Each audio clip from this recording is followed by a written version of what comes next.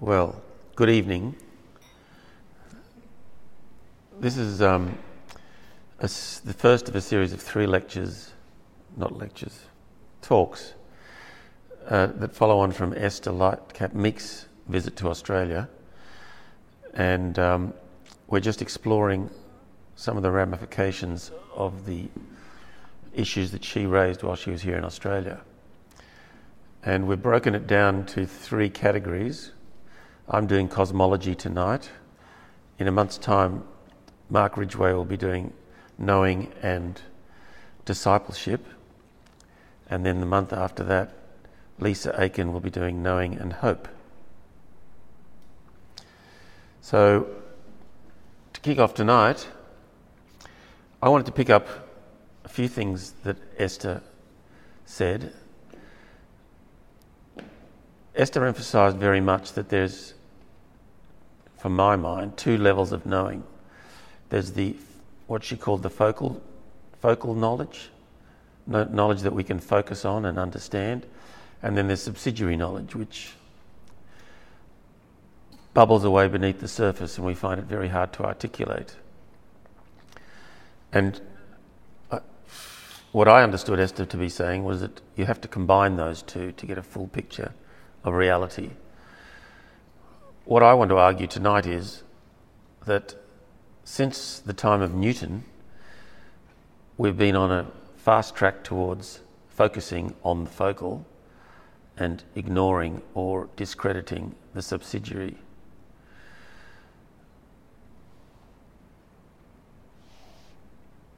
When Newton came along, the world was a very small place. The Earth was at the centre. The planets revolved around, not too far away. God had obviously put us at the centre, and everything was either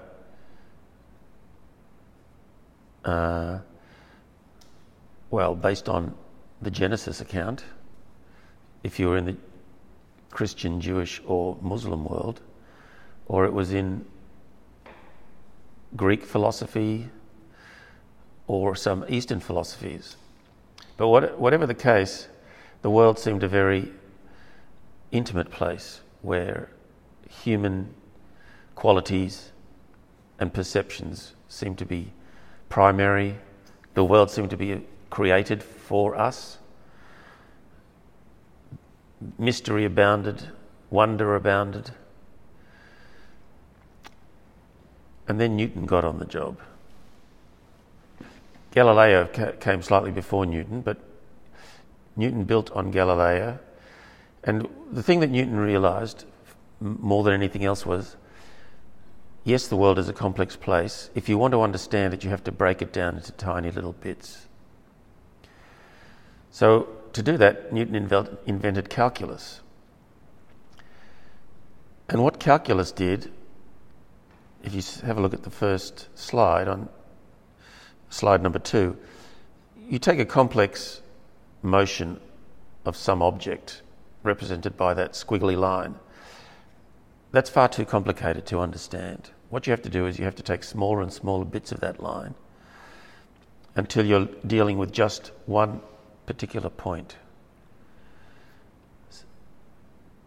He was dealing in what he called infinitesimals. And that became, what I want to argue is that has become the mindset of the modern worldview. Dealing with complex situations in smaller and smaller bits. In fact, trying to make everything understandable in terms of infinitesimals. So motion became one point on a line, as slide number 3 demonstrates. But of course that only gives you a snapshot at a moment in time and a place in space. It doesn't really give you a full picture of a living world. But it does give you some pretty good predictive power.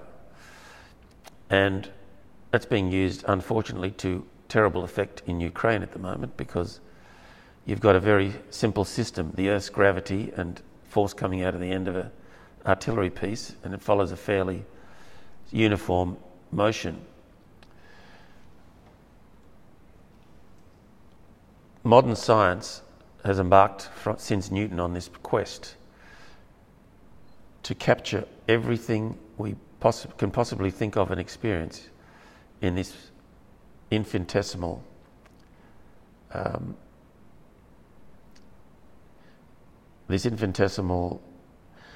explanatory system. So Newton suddenly understood that with his infinitesimals, with his calculus, he could predict the motion of a cannonball on slide number 4, and that he could predict the motion of the planets using all the same mathematical tools. But of course, what you'll notice is that these are very simple systems. Once again, the cannonballs are exactly what's happening in the war in Ukraine. But they're very, very simple systems. And it turns out even the planet, the solar system, is a very simple system. You've got basically, that equation is a very easy equation to solve, the equation of gravitation. And with it, you can predict the motions of the solar system. So suddenly, human beings became very confident. We can predict simple motion on the Earth. We can predict planetary motion in the heavens. We can predict anything if we put our minds to it and proceed down this path. Anyway, 400 years later, we now have the Big Bang and modern cosmology, which is attempting to explain the universe from its very beginnings to the present day using nothing but physical laws. Really, the laws that Newton, the project that Newton started has proceeded to the point where we're chasing a theory of everything. If we can just find that theory, if we can write it down, explain it, we'll have mastered the universe, mastered ourselves, understood everything, and of course eliminated God from the equation.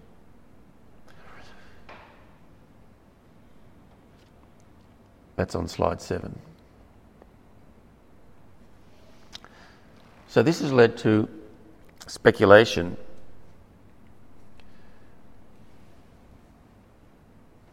how did the universe become amenable to human life?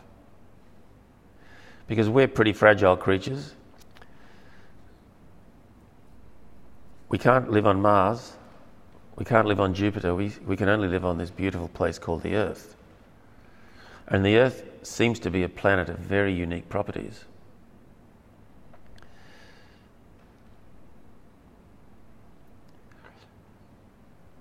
So Paul Davies, a famous author who's written many books on this subject,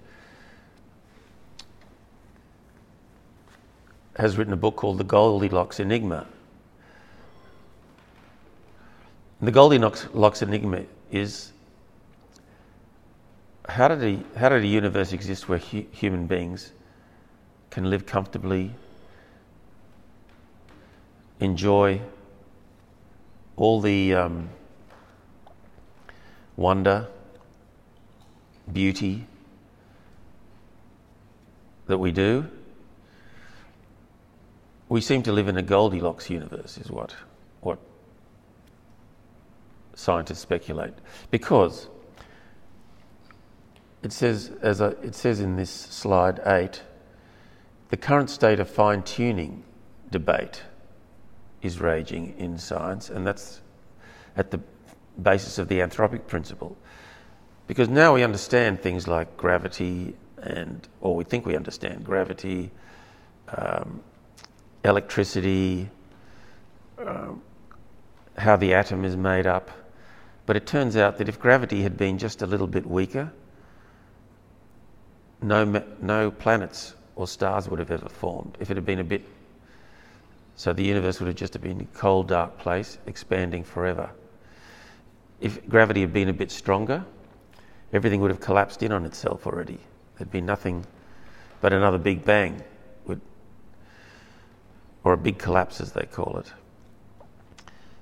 But we seem to live in a Goldilocks universe where everything has been slowly, beautifully formed, where stars twinkle in the sky, the planets revolve around the Earth, and the Earth can have the right climate, the right atmosphere for human development. Well, Paul Davies, in his book, narrows down several possibilities. And the first one, of course, is intelligent design, which most scientists, of course, reject. A creator designed the universe with the purpose of supporting complexity and the emergence of intelligence. At the opposite end of the scale is the absurd universe. Our universe just happens to be the way it is, randomly. Scientists don't like that approach either. So they start to speculate that it can't be intelligently designed, and it can't be just a random mess that just suddenly happened to pop up in a Goldilocks universe. So next he moves on to the unique universe. There is a deep underlying unity in the physics that necessitates the universe being the way it is. Some theory of everything will explain why the various features of the universe must have exactly the values that we see. But of course, this just pushes the problem one step away, because now you've got to explain what the deep underlying unity of the universe is and how it got there. So maybe the universe itself is random, but the laws and the underlying symmetries of the universe, where did they come from? So then the scientists speculate, and of course this is all driven by the fact that they're desperately trying to find a way to explain the existence of us and the universe without the first option of intelligent design. They have to find some inherent mechanism in the universe itself that delivers this Goldilocks system.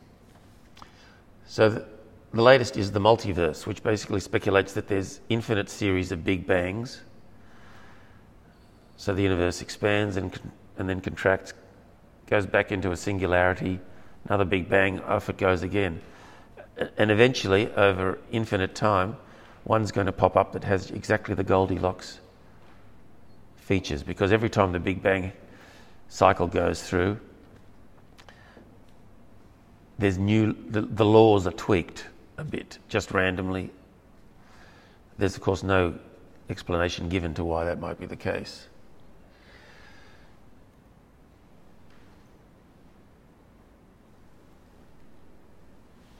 Anyway, I won't keep going on that. You get the picture. The main point is, how do we explain the universe by omitting that first line? Oops.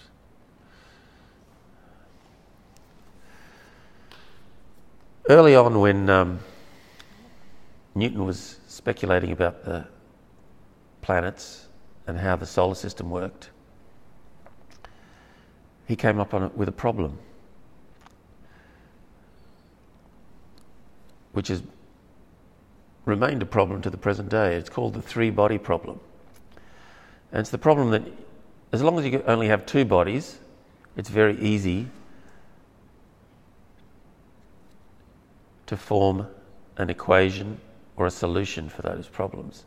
So the Earth around the Sun is an easy problem to solve.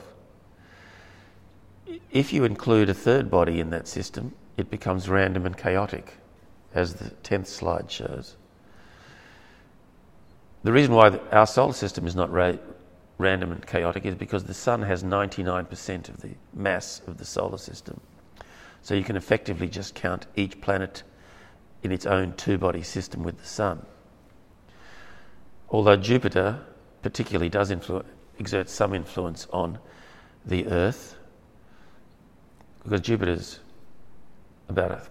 is a lot bigger than the Earth. And even though the solar system is relatively stable, our models can't predict more than about 100 million years into the future, a couple of 100 million years into the future. We don't know how stable it will be after that.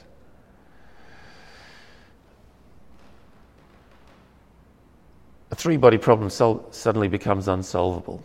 There's just too many factors compounding for us to be able to solve those sort of problems.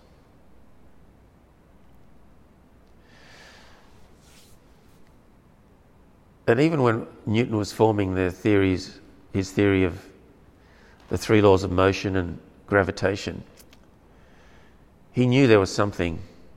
He knew there was a deep underlying mystery still. Sorry, I think that's Siri. Still on it. I'm having some trouble with the connection. Please try again. Sorry, that was Siri interrupting me. That's what Isaac Newton for me. No.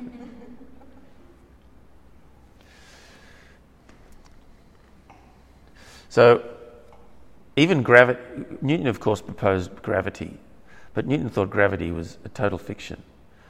He thought, how can two bodies millions of miles apart possibly exert an influence on each other? So this is a quote from Newton on slide 12. I have not been able to discover the cause of those properties of gravity from phenomena, and I frame no hypotheses. For whatever is not deduced from the phenomena is to be called a hypothesis.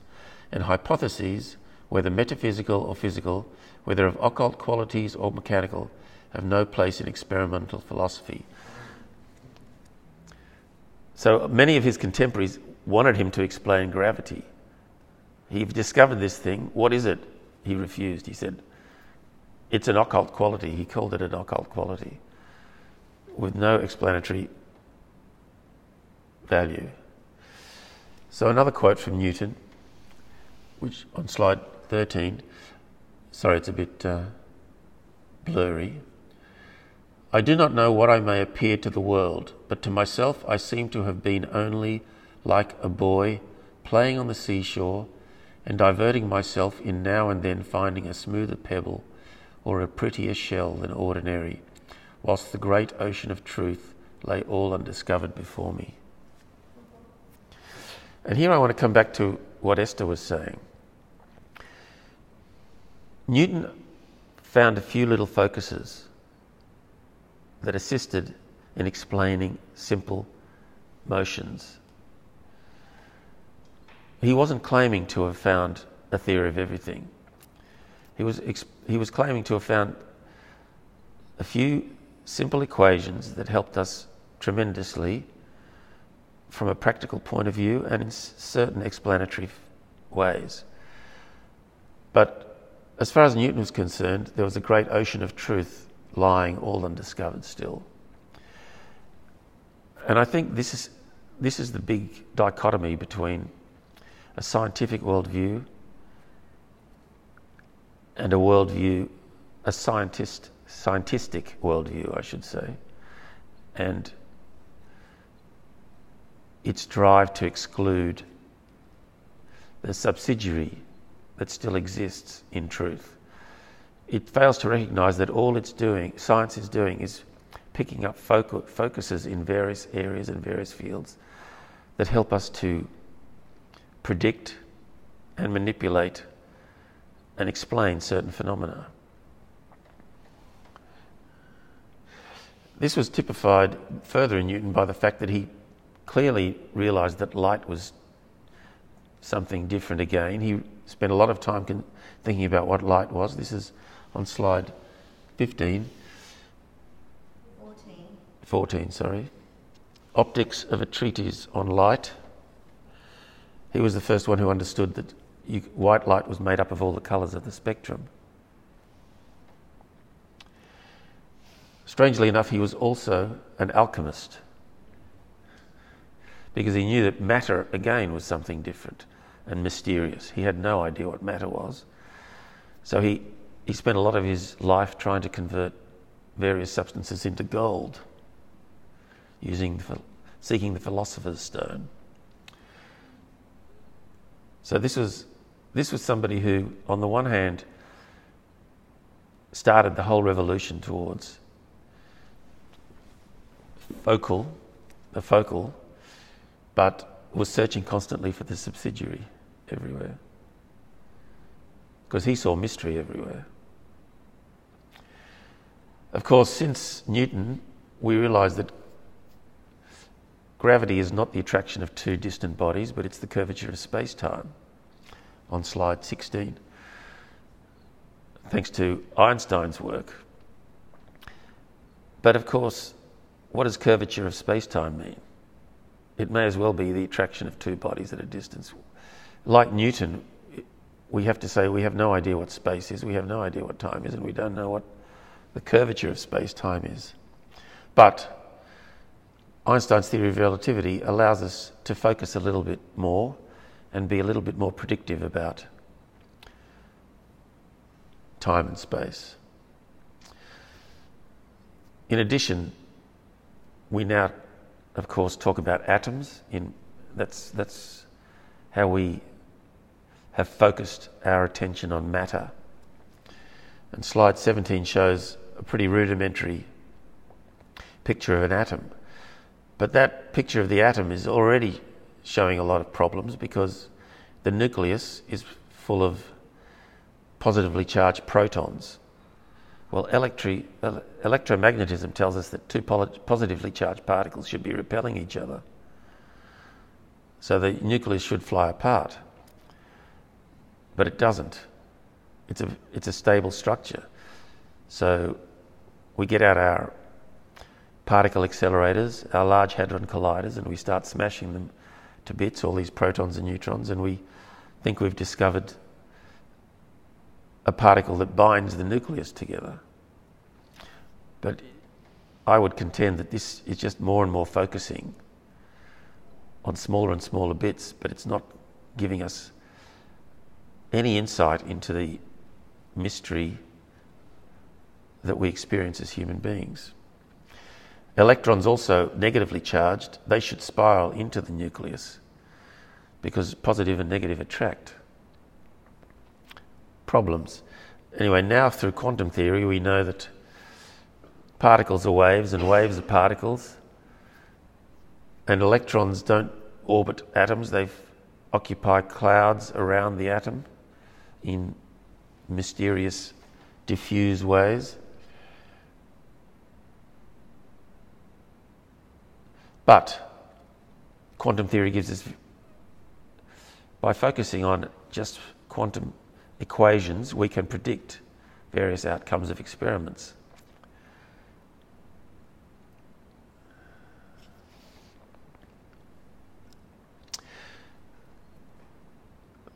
And the big goal, of course, is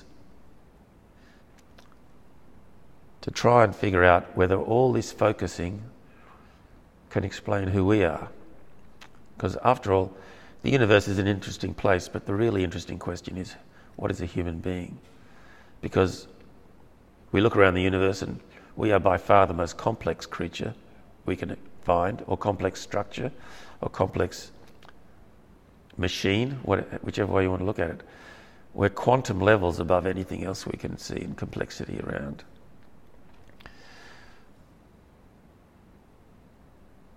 Well, in a scientific worldview, the human being, of course, is a collection of atoms that work together in an organised mechanical way. But the thing is, this doesn't deliver anything like the experience of human beings. A brain is not a mind. and this is what's called the hard problem in philosophy. There's lots of problems in philosophy, but the really hard problem in philosophy is what is consciousness? Where does it come from? It seems you can't focus down on the bits, because consciousness always wants to take you back up to the big picture. And the hard problem this term was coined by a philosopher called David Chalmers, who was an Australian, by the way. But it's been around since the time of Descartes. Descartes, of course, was the first philosopher who proposed dualism as a world, as an explanation for a human being. There's a mind and a body. And that proposition still remains, that we're not just a body, we have something else called minds, which deliver the whole range of human experience. So just reading slide 19, philosopher David Chalmers writes that even once we have solved all such problems about the brain and experience, the hard problem will still persist. And I just pulled out an extract from an article from The Guardian that says 2105. I've time travelled. It should say 2015. Which I'd like to read, because I think it sums up the modern world view of what a human being is and the problems with that view. But it was always bound to grow unacceptable to an increasingly secular scientific establishment that took physicalism, which is the position that only physical things exist, as its most basic principle. To a physicalist, the glasses, eyeball, retina story is the only story. But to a thinker of Chalmers' persuasion, it was clear that it wasn't enough. It told you what the machinery of the eye was doing, but it didn't begin to explain that sudden, breathtaking experience of depth and clarity. Chalmers' thought experiment is his attempt to show why the mechanical account is not enough, and why the mystery of conscious awareness goes deeper than a purely material science can explain. Now, I've labelled this a physicalist view as a two-body solution my words, of course. That's a two-body solution, looking for a simple answer. But the hard problem recognises that actually consciousness and human beings are a three-body problem. There's this fundamental unsolvability about what a human being is and what consciousness is. And we can't get to the bottom of that by focusing. I'll just take your mind back to one of Esther's favourite analogies was riding a bike. We can focus on what we're doing with our feet for a moment, but if we do that, we're in danger of losing the whole rhythm of riding or steering the bike. And that can be useful when you're trying to tell somebody how to ride a bike, but then they've got to get on the bike and master the whole thing at once. The way modern cosmology is approaching the subject is to try and focus on each individual part as if that's going to deliver some sort of whole. It's trying to use a two-body solution to answer a three-body problem. Does that make sense?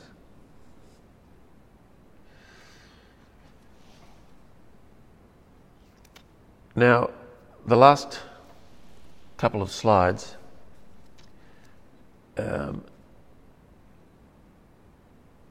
going to be a bit cheeky here, and I'm going to propose that there's analogy in our interpretation of Scripture as well.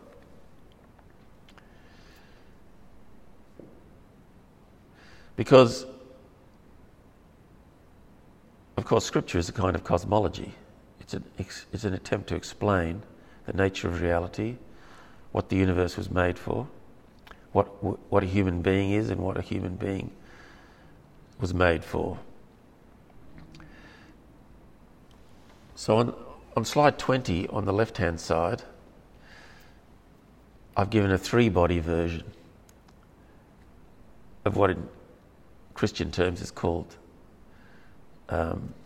salvation.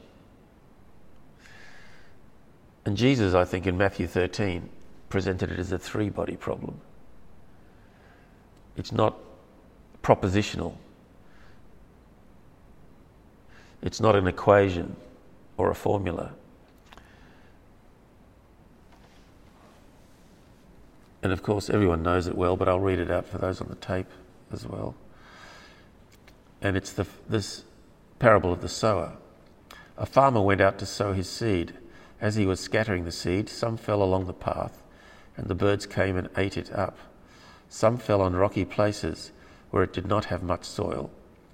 It sprang up quickly because the soil was shallow, but when the sun came up, the plants were scorched, and they withered because they had no root. Other seed fell among thorns, which grew up and choked the plants. Still other seed fell on good soil, where it produced a crop 100, 60 or 30 times what was sown. Whoever has ears, let them hear. Now, of course, this is typical of most of the way that Jesus taught, which was in parables. How many times have we lamented that it wasn't just a propositional explanation, a focal? Why wasn't he more focal? So we could understand exactly what was happening. But I think that's because Jesus was presenting us with a three-body problem, not a two-body problem. On the other side of the slide, Ephesians 2. Now, I'm not suggesting that Paul was a two-body guy, but I think the tendency, because of the way we think, is to interpret Paul particularly in a two-body solution way. Try and extract focal, limited, propositional truths that will give us an explanation for everything.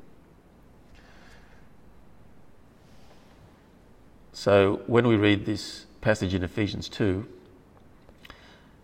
which I will do now, but because of his great love for us, God, who is rich in mercy, made us alive with Christ even when we were dead in transgressions.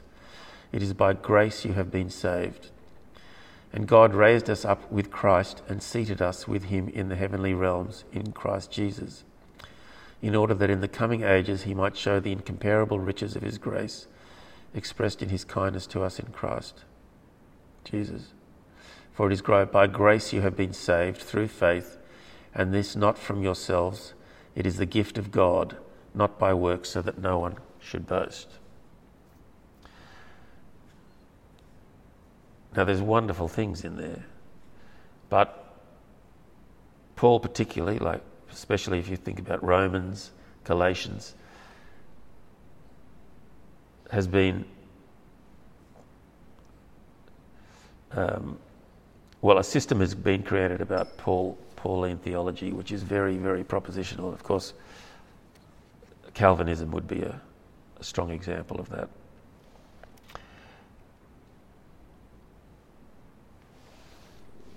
I'll just give one more example of a two-body problem and a three-body problem in Scripture, or what can be perceived in that way. The Ten Commandments. Each one seems to be a two-body problem. You shall have no other gods before me. This is slide 21. You shall not make for yourself an image, etc., etc. Seem to be a very simple proposition. A bit like Newton's two-body problem. So rather than two bodies being you and God, and the commandments, for instance, and the farmer and the seed, and the previous one. What are the two bodies? So just looking at slide 21 again.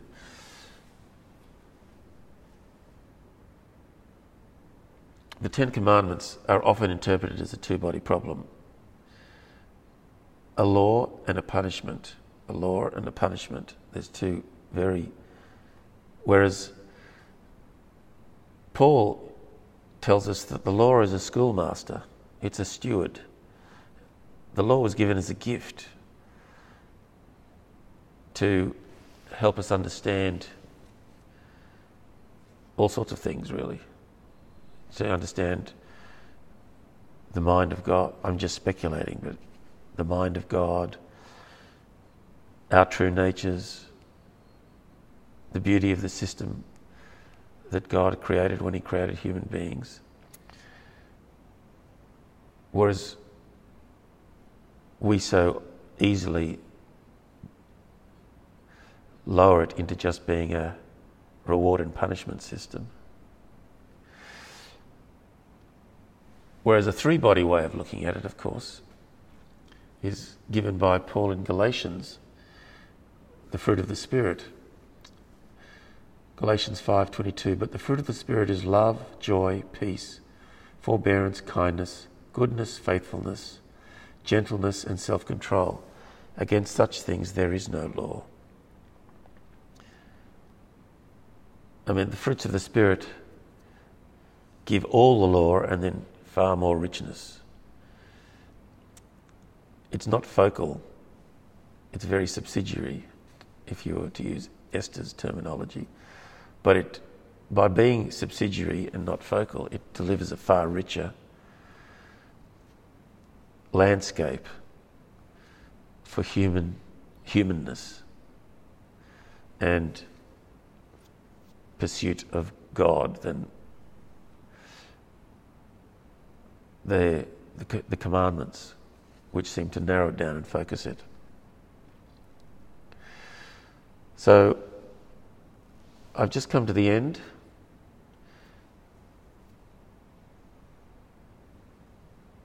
I think there's plenty to speculate on there. I hope it was useful.